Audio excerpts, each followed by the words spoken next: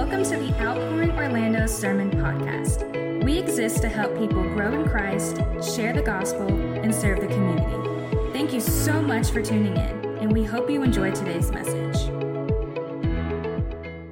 We've been in a sermon series over the last few weeks called Taking the Church Back, and so today we pick up right where we left off, the book of Revelation chapter 2, and we'll be in verses 12 through 17. And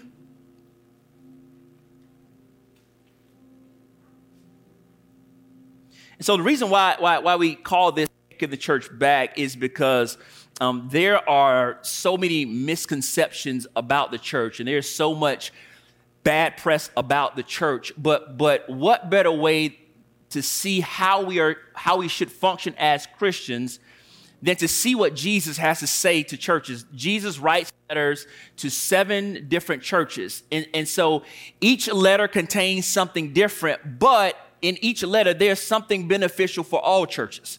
And so as we read through this, there are some things that are so true to our church, personally to us, but there are things that are there that maybe we don't struggle with, but it's good for us to know in advance in case that comes up. And so he covers several things, and the most important thing, that the main theme is that in the midst of a hostile culture, he expects his churches to be faithful.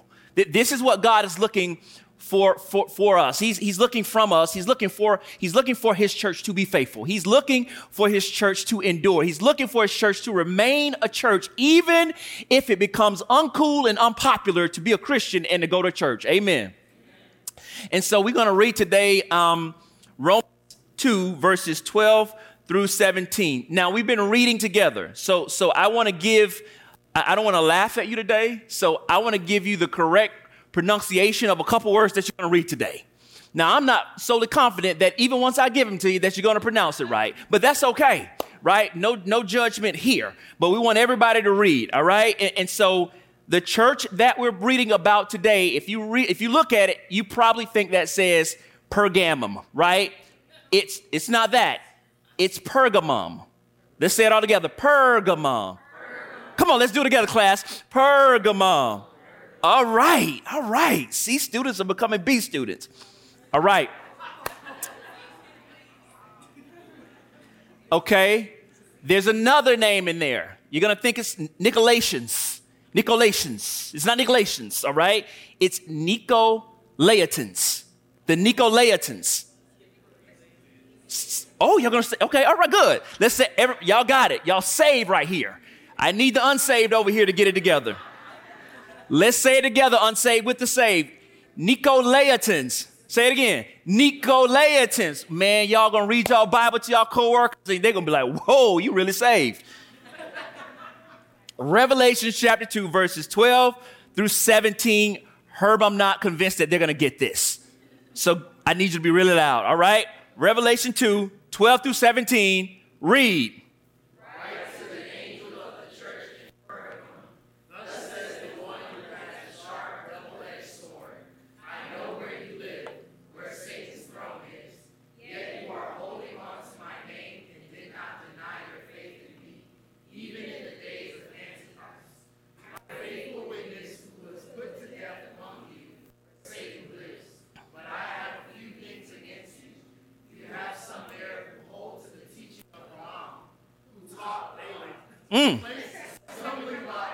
I forgot those.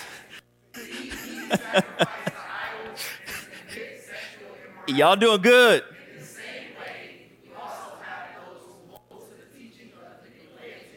Good. Otherwise, I will come to you quickly and fight against them with the sword of my mouth. Let anyone who has ears to hear listen to what the Spirit says to the church. Come on, keep going strong.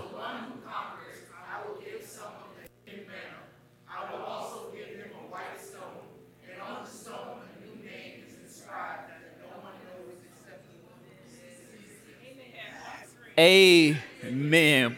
Give yourselves a hand for that wonderful reading this morning.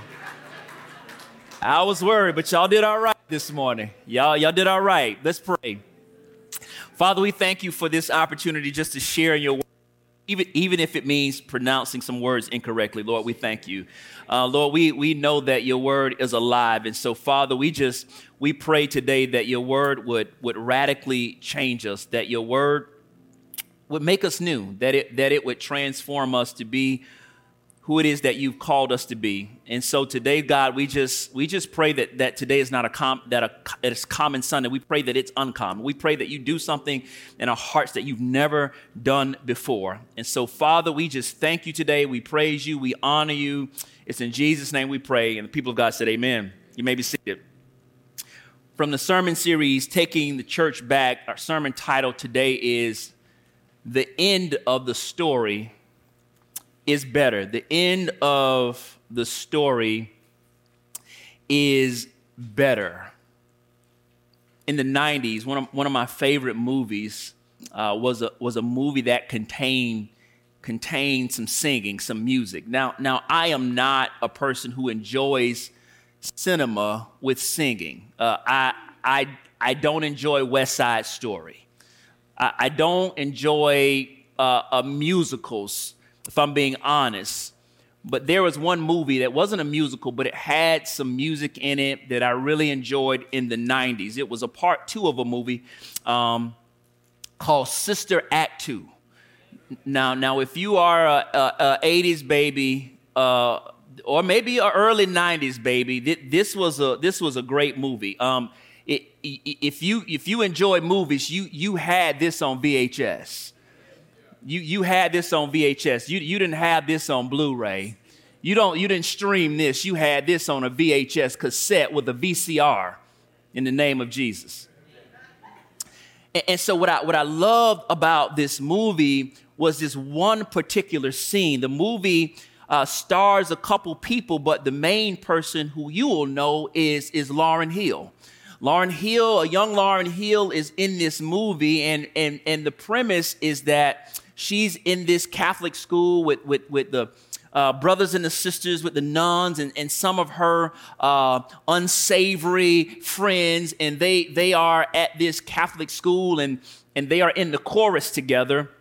The movie also stars Whoopi Goldberg, who's like the main nun in the movie. But the thing is that Lauryn Hill is a singer, but her mother does not believe that her future should be in singing.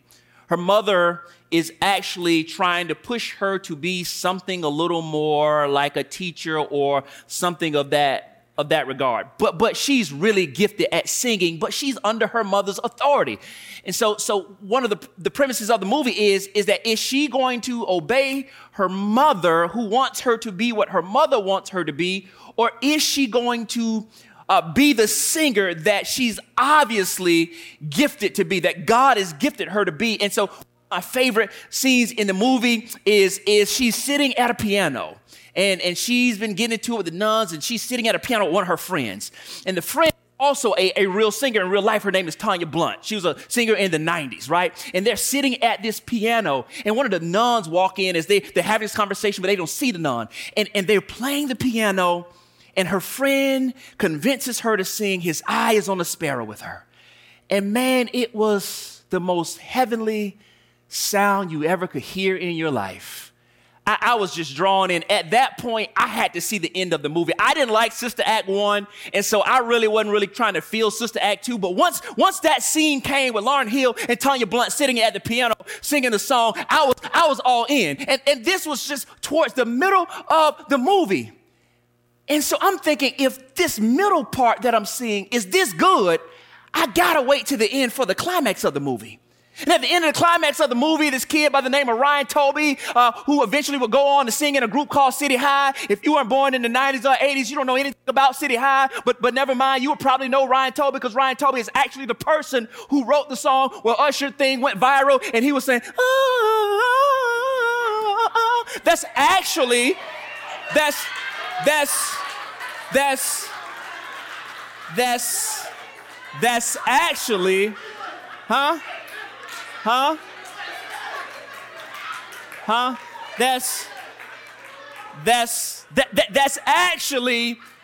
actually Usher just following a reference track from Ryan Toby. The runs and everything is all Ryan Tobey. So he's in the movie too. And at the climax, Ryan Tobey is singing. And this is the climax of the movie. But what drew me in was the middle. This part with Lauryn Hill and Tanya Blunt, because it was just a foretaste and a precursor. And because of this moment, it kind of catapulted Lauryn Hill to refuse what her mother was trying to make her conform to and actually be what she was called to be. And this is kind of what we have in this story of the church at Pergamum. And so they are in Pergamum, and here's what you need to know about this. There is an Acropolis. We have a picture. We should have a picture on the screen so you can see it. There was this Acropolis, this citadel in Pergamum that sat on a hill that you could see from a distance. And so if you can look at that picture, way off in the distance, up on that hill, is this huge building that you can see. That's a citadel. It's an Acropolis. And right next to that, you can kind of see it pointing out that's probably the altar to a god by the name of Zeus, right? These people live in pagan idolatry. And so there's this Acropolis, this citadel on the hill, and then there's the altar to Zeus right there. And then there's a large complex for the worship of Isis, who was a god that was known for healing. And so people from all around the world would go worship at this altar if they were sick, because they wanted some kind of healing from the god of healing.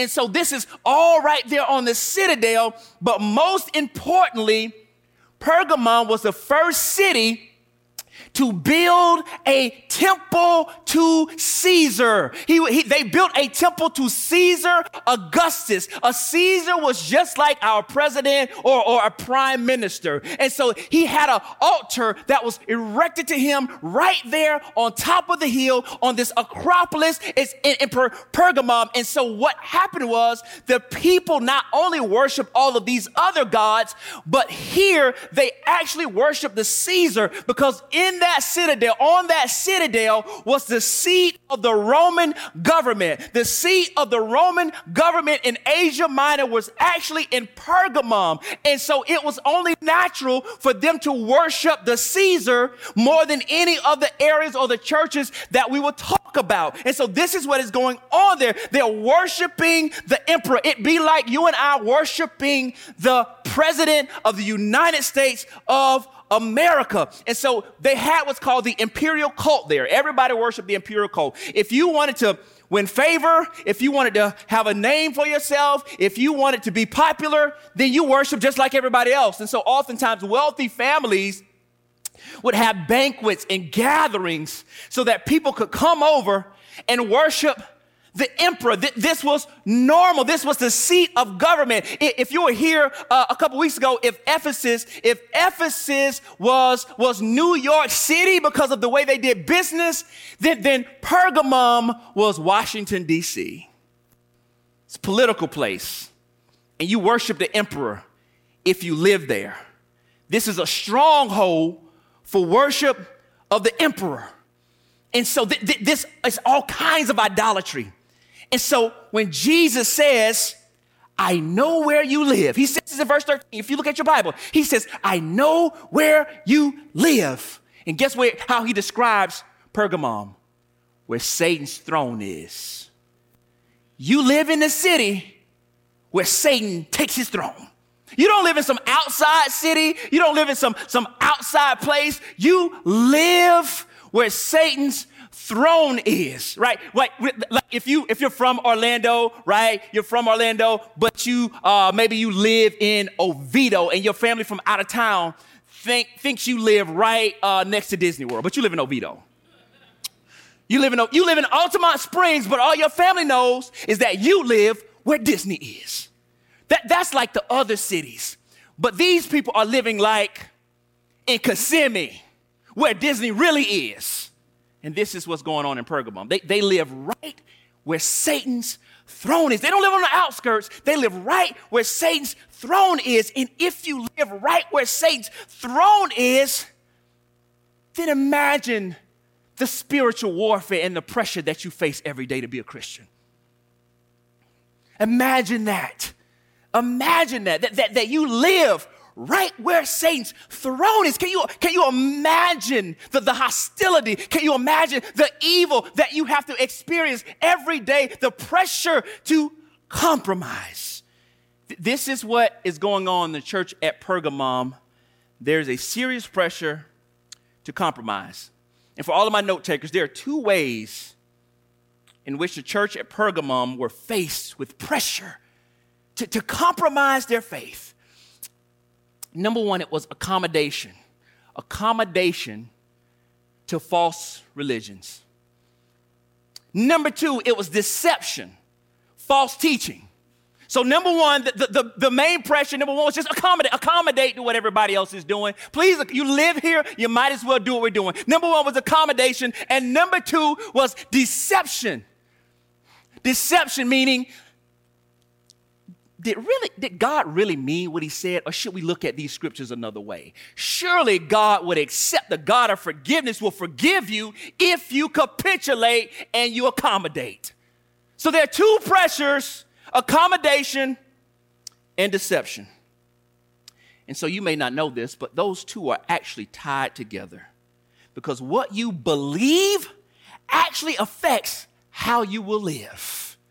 What we truly believe about God and what he said in his word is actually revealed in how we live. Yes, you may confess one thing, but how you live actually conveys how you actually believe.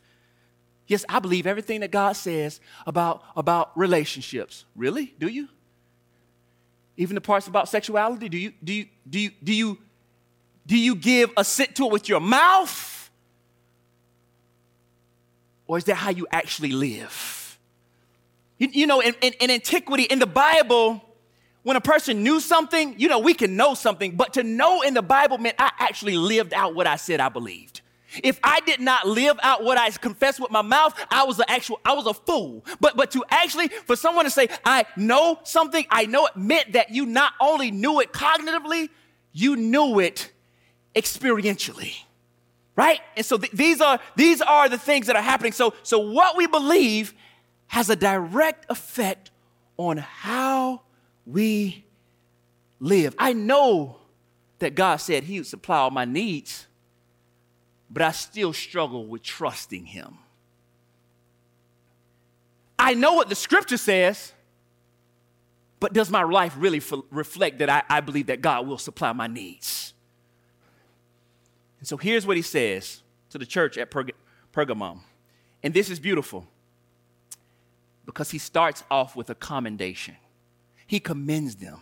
And here's what he says in verse 13. I know where you live, where Satan's throne is, yet you are holding on to my name, and you didn't deny your faith in me, even in the days of Antipas, my faithful witness, who was put to death among you where Satan lives. And here's what I want to say. We've learned this before, because Jesus says that he walks among the churches. He knows that even the church at Pergamum, that they live in a place of deep and extreme pressure and temptation. Their plight, their experience, that what they go through every day is not lost on God.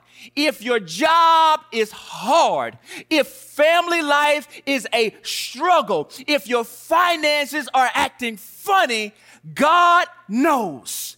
He is not lost on your struggle. He is not lost on your plight. Whatever the thing is in your life right now that is eating you up on the inside, God knows. God knows this. This is good news for us. He walks among us and sees our struggles. He sees the temptation that we face every day.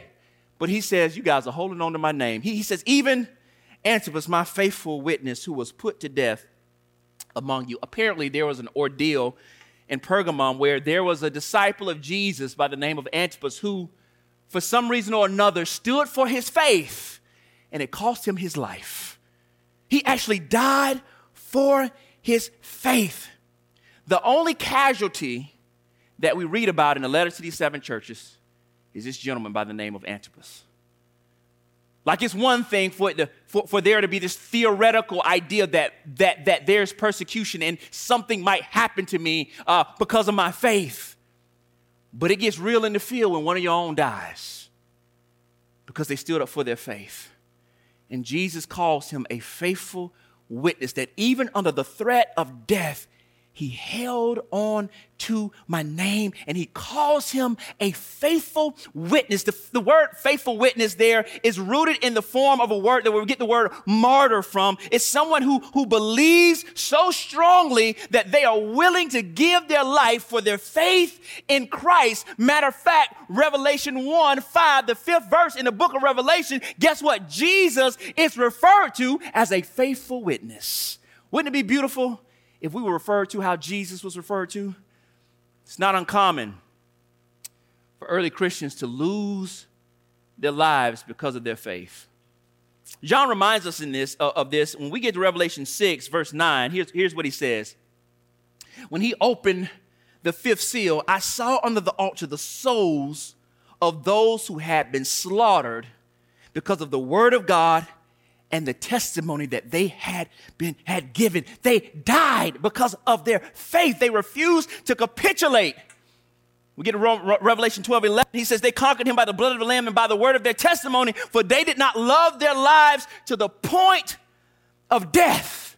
They were holding on to the name of Christ in spite of a real threat. One historian says that at the time of this writing, Christians were accused of, or could be accused of, disloyalty to the emperor, but the only way that they can get out of this is if they curse the name of Jesus. Roman officials would confront Christians at times and require them to do this, make a verbal denial of Christ and call out to the Roman God, even if you don't believe it. Just make an exception. Just make an accommodation.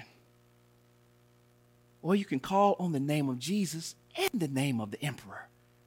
You see, what I need you to understand is first century Christians were not persecuted solely for their faith in Christ.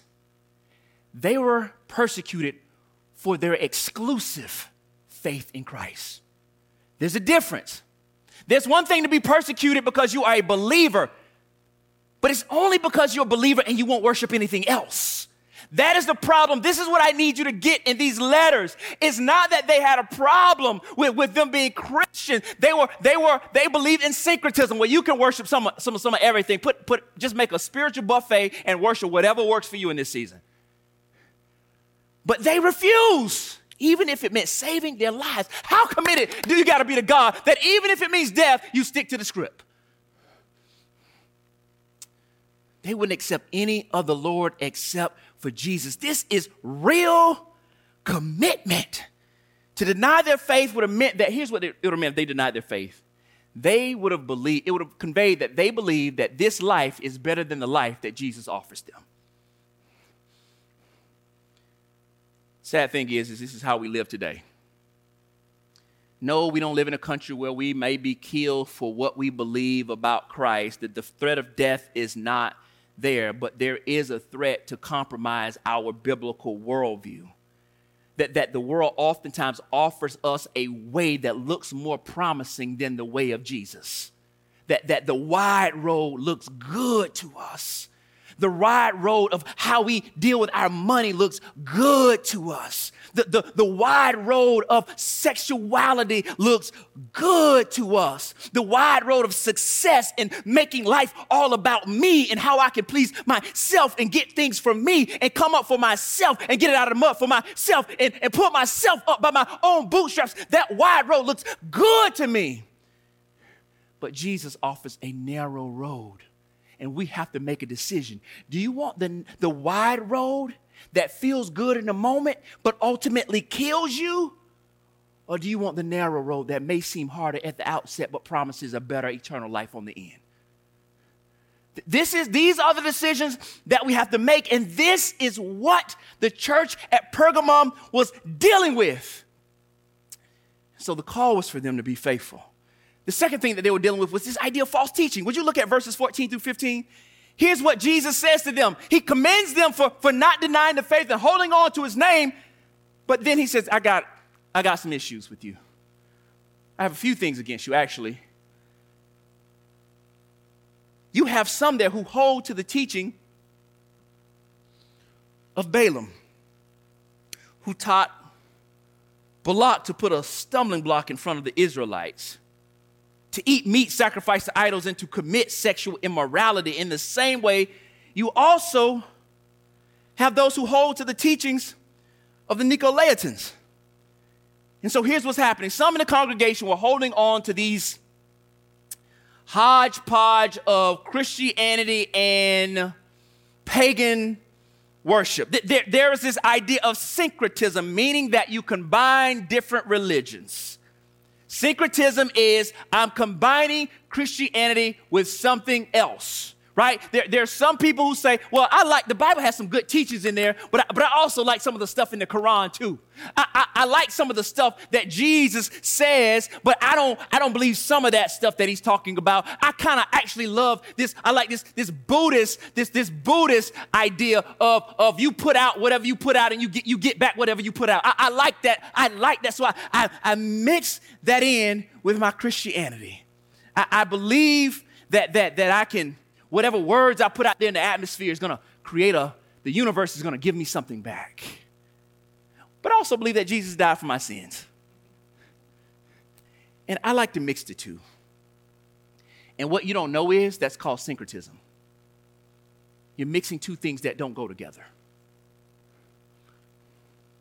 And so he references Balaam and Balak. Who is he talking about? He's referencing something in the Old Testament in the book of Numbers. Israel was in the wilderness, and they came to an area of the Midianites, an area called Moab. And the king of Moab was a gentleman by the name of Balak. There was a local seer, S-E-E-R there, a pagan prophet of sorts by the name of Balaam that was there. If you read the story, Numbers 22 through Numbers 25, if you read the story, the Israelites are going through the wilderness, and Balak, the king of the Moabs, sees the Israelites, and he's like, it's a bunch of them. It's far more of them than us, and I don't want them to come over here and conquer our land. It's a lot. It's a lot of them over. They don't die. They multiply. It's a lot of them, right? And so he's like, here's what I'm going to do. I'm going to call this psychic, this seer, this palm reader, this person who reads zodiac signs. I'm going to call him and tell him to put a curse on the Israelites. And so Balaam hears that Balak is trying to summon him to come and put a curse on him. And so Balak says, tell Balaam, I'll pay him a divination fee. I'll pay him to put a curse on the Israelites. But something happened. Although Balaam is not a Christian, he's not a follower of Yahweh, God speaks to him. God speaks to him and tells him, do not do what Balak is telling you to do. Instead of cursing my people, I want you to bless my people. And so this happens time and time again with the king of Moab. Like, what is happening? You're supposed to work for me. I'm trying to pay you. And Balaam is like, you don't have enough money to pay me to curse God's people because God told me not to. Because sometimes even a pagan will obey God. Some of us have family members that don't believe, don't go to church. They're not a believer, as we would know a believer to be. But there's some stuff they don't play with God about. This is what's happening with Balaam. But this story doesn't end. And so what Balaam does do, because God won't allow him to put a curse, he deceives them. He deceives them by sending Midianite women into the camp of the Israelites to seduce them. And although they fall victim to anything else, they fell victim to seduction and sexuality by these women. And you may say, well, okay, what's the big deal? The big deal is that God judged them for that. And God struck down 25,000 Israelites because they slept with unsaved pagan women when they were not supposed to. What got them was deception. And the reason why he's bringing that up is that in an environment like the one in Pergamum, there is these temptations. Number one, to eat food, eat meat sacrificed to idols, which would have been offered up to the pagan gods, and also to commit sexual immorality. But here's the thing. They didn't tell him, hey, I want you to walk away from your faith in Christ. We just want you to do what we do too. Be a Christian, but also live how we live. If we get drunk, yeah, I know Jesus said don't get drunk with wine. We get that Ephesians 5 stuff. We're not telling you that you can't believe it. You can believe it, but you can do what you need to do. Because doesn't your God say he's a God of forgiveness? Didn't he say he'll forgive you? Don't you believe that part? Yeah, you're not supposed to sleep with somebody that you're not married to. Yeah, we get that. But they're trying to kill you. And I'm trying to get you to figure out how they're not going to kill you. You know you want to do it anyway, so just satisfy yourself. It's cool. You can do the thing. It's all right. Because doesn't your God say that he'll forgive all your sins if you confess them? I mean, that's what grace is all about, right? Just a little compromise. A little compromise. I'll tell you this, folks. A little compromise will kill you. Because Christians were forbidden from participating. The aim here is cultural accommodation. Just do what everybody else is doing. I know you guys know what the rainbow is, and it's a promise from God that he'll never destroy the earth again. But while you're on social media, just throw up a little rainbow flag. Do a little cultural accommodation. Come on.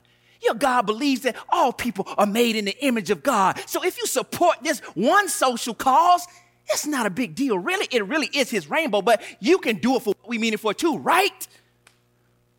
Go ahead and put that rainbow up on your social media. Right next to a scripture. Just a little compromise. Come on, everybody at your job is doing it. You do want that promotion, don't you? Your supervisor goes and his supervisor goes. So if you go and you do the thing at the networking thing and get tossed around, you do the thing, you don't like what you make right now, do you? But if you just maybe put yourself in the right environment with the right people and do what the right people are doing, maybe that'll make your career go from here to here. What's it going to cost you? Because you want to get in this position to make change for the kingdom of God, right? Because when you make more money, even if you compromise here, you'll be able to give more to the church. As if God needs your dirty money. A little compromise. Come on, just a little bit. But that's not the only compromising. There's also compromising even in the Word of God. Here's what I want to. You can't serve God and something. You cannot serve God and. That does not work. Here's what Jesus said in Luke 4:8. He says, and Jesus answered him, talking about Satan, it is written, worship the Lord your God and serve him only. If you got a Bible, I want you to underline one word, only. God plus, do some math for you. God plus equals God less.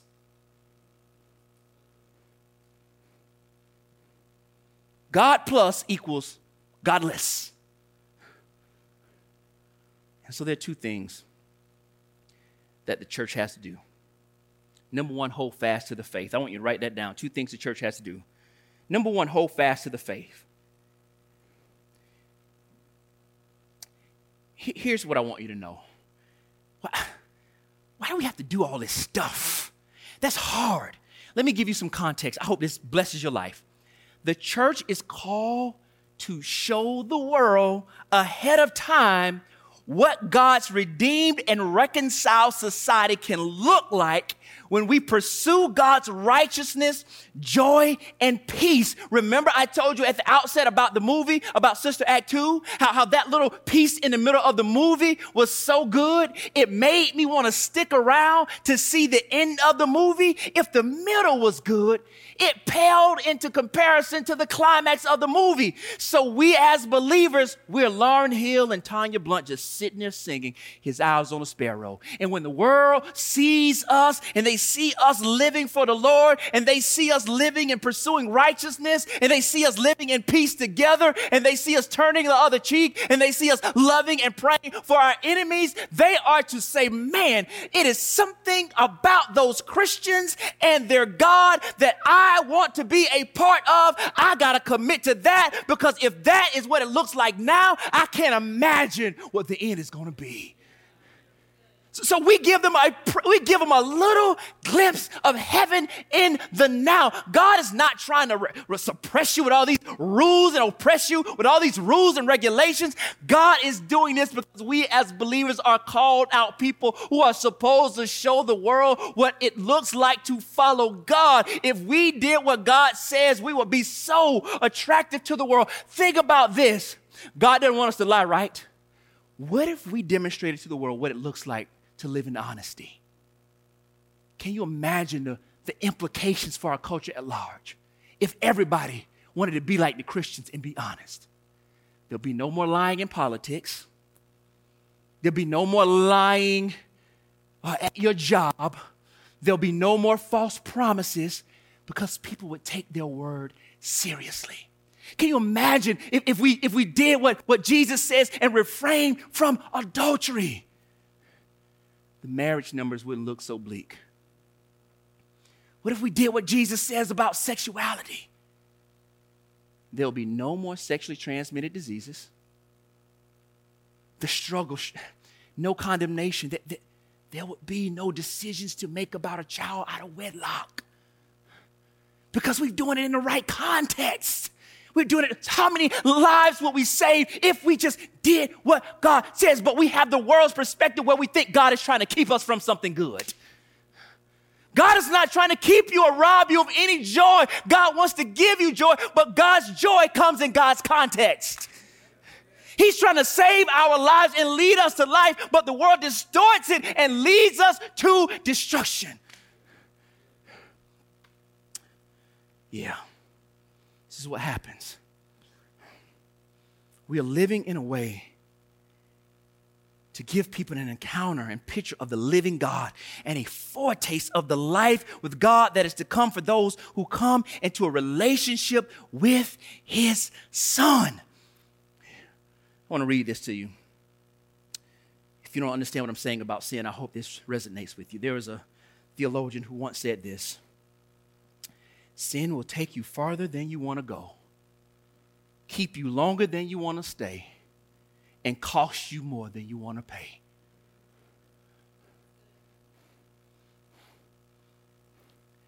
And this is what he's calling them out of. And this is what he's warning them about. And the only way we can maintain is to hold on to our faith. 1 John 5:3-4 says this: for this is what love for God is, to keep his commands. And his commands are not a burden, because everyone who has been born of God conquers the world. This is the victory that has conquered the world: our faith. Hold on to it. Victory is in our faith.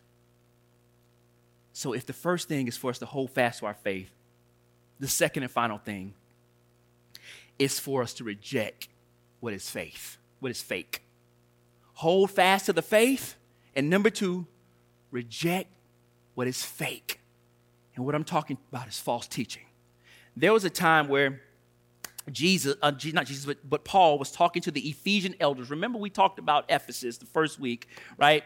And Paul, when he is about to leave Ephesus, and he's with the pastors of the church at Ephesus, he gives them a specific warning.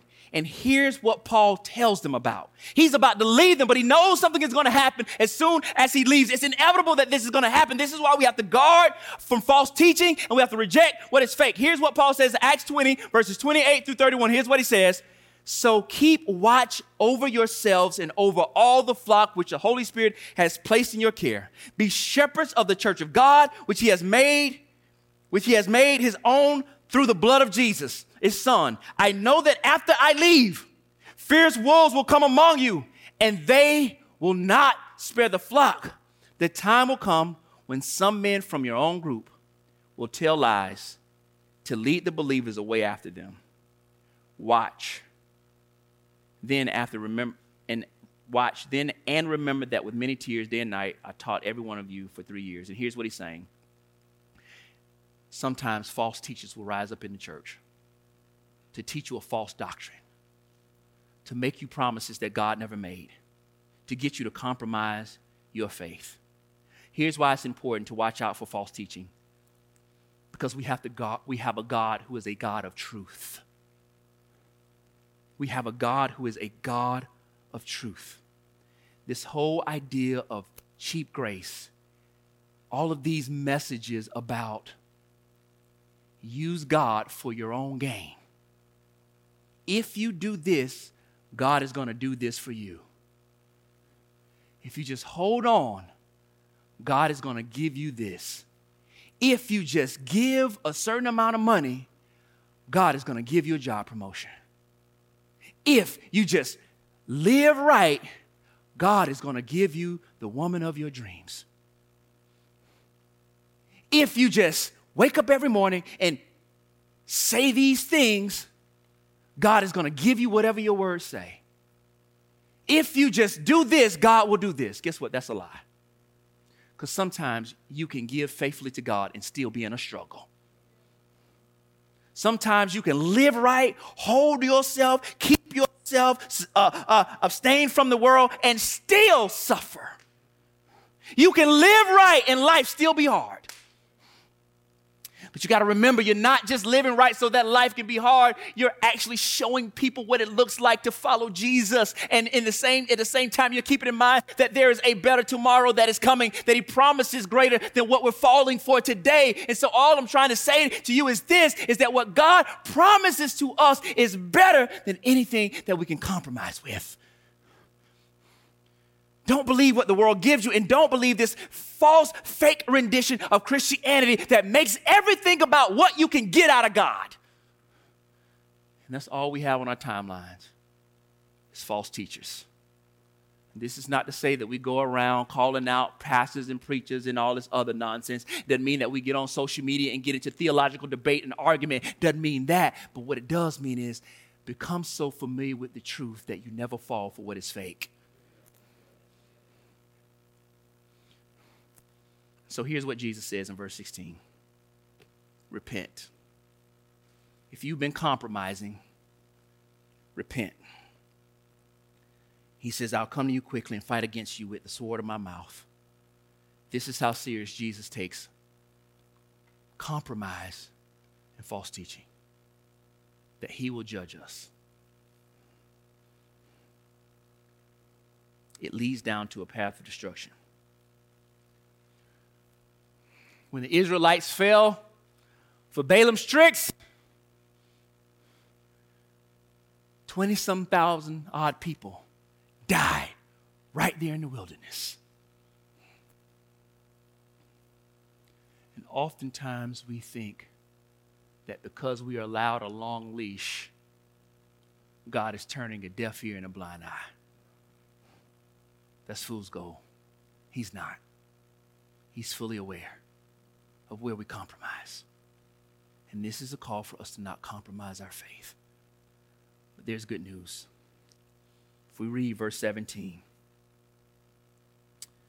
let anyone who has ears to hear listen to what the Spirit says to the churches. To the one who conquers, I will give some of the hidden manna. I'll also give a white stone. And on the stone, a new name is inscribed that no one knows except the one who receives it. So let me tell you something. If you're not a Bible reader, that's okay. In the Old Testament, there's a story of God's people, the Israelites. Israel was in the wilderness. But before they were in the wilderness, God brought them out of a place called Egypt, out of bondage. For us, bondage is when we're slaves to sin. Jesus, like Moses led them out of Egypt, Jesus has led us out of our Egypt, right? They're led out, but they're not taken directly into the promised land, they're in a place called the wilderness. They're no longer where they were familiar, where they knew when their meals were going to happen, when everything was routine for them. They're now in the wilderness. And God brings them in the wilderness not to punish them, but to teach them to depend on Him. And so when they're hungry, He gives them manna. It's supernatural food that falls from heaven. Why would God do that? So when they were eating and enjoying it, they would not give credit to the Egyptians and they wouldn't give credit to themselves. They would only be able to say, this could only be the Lord's doing. So God is feeding them manna. He also says, I'm going to give you a white stone. A white stone was something that they handed athletes after they won the game. And He says, you're going to have a new name and inscription on it. Here's what He's trying to say. He's trying to say this, that whatever sacrifices you make, whenever you don't compromise, even if it looks like you should compromise, even if you have been compromising, even if you're used to compromising, even if this is what your life is now and you're caught in this sin and you can't get out and you've been compromising, He's saying, wake up, lift your head, open your eyes. The truth of the matter is, if you would just hold fast to your faith, I have everything that you need. My provision is better. He says this whole idea of cultural, the culture tells you, I'm just trying to be the best version of myself. You know what He says in verse 17? This is amazing. Here's what He says in verse 17. This is so beautiful. Here's what He says. He says, I will also give a white stone, and on the stone a new name is inscribed that no one knows except the one who receives it. And what He's trying to say to them is this, that you will be the best version of yourself that you could have ever imagined. Do you know that the goal of our faith is to be conformed completely to the image of Christ? He's saying, when you're faithful to me, in the end, you will finally be the person that you've always wanted to be. But that can only come through this narrow path with me. If you feel like you're missing something, if you're compromising, He's saying this, I have everything that you need. I'm not trying to keep anything away from you, but I promise you that what I have for you is far better than what you can get on your own. Saints, God is not trying to take anything from us. He's trying to give us more than we could ever imagine. But we have to trust Him. Here's what it says in 1 John 3:2, and I'm done. Dear friends, we are God's children now, and what we will be has not yet been revealed. There will come a day when you will no longer be in your struggling state. There will come a day when you are no longer wrestling with sin. There will come a day when you will not lack any. You will have everything that you need. But the only way to get to that point is to be faithful now. And everything right now that promises you to satisfy you, even if it's temporary, if it's through financial, if it's through your career or through some success, or if it's through sexuality, all of that is just shortchanging you. It's going to promise you temporary pleasure right now, but in the end, it's destruction. You may have pain now, but in the end, it's going to be blessing. These are the choices that we have, brothers and sisters. The point of the promises of God is that believers have no reason to accommodate to the world or seek the world's favor, given everything that we already have in Christ. Last scripture, and I'm done for real. He paints many pictures in the book of Revelation of the new heavens and the new earth. This beautiful picture. Just a little side note, this is for free. Won't charge you for this. Oftentimes people think we go up to heaven and we're just going to go in heaven. We're going to be up in heaven. We're going to just be up here and He's going to obliterate the earth. That's not true. We are going up. The dead in Christ are going to be caught up in the rapture and go up. But guess what happens after that? We're coming back down. And there will be a new heaven and a new earth. And everything will be as it was supposed to be. And I said that to say this to you. There's a beautiful picture that he gives us in Revelation 22, 1-3, and it says this. Then he showed me, this is John's vision of what happens in the new heaven and new earth. Then he showed me the river of the water of life, clear as crystal, flowing from the throne of God and of the Lamb down the middle of the city's main street. The tree of life was on each side of the river, bearing 12 kinds of fruit, producing fruit every month. The leaves of the tree are for healing the nations, and there will no longer be any curse. The throne of God and of the Lamb will be in the city, and his servants will worship him. Well, there was only one problem that happened that got us in this rendition of the world that we're in right now. If you remember the garden, God told them not to do one thing. What did he tell them not to do? Don't eat from this tree. That's it. You can have all this other stuff. They was like, nah, we want that one, bruh. And we've been in a perpetual downfall ever since then. But here in this picture, we see a vision that the tree of life and everything else is back in its place as it should have been. All we've been doing is trying to get back to this place. That's what you falling to temptation is really about. You're just trying to get back to Eden. You're just trying to get back to the way things really were. Well, he says this, if you're faithful, one day we will get back to that place together. But in the meantime, we can't compromise. You have a responsibility to show the world what a relationship with God looks like. We give them a picture and a glimpse of the goodness of God. And I promise you this, because God does. The end of the movie, the end of the story is going to be far better. But we got to remain faithful. Let's pray.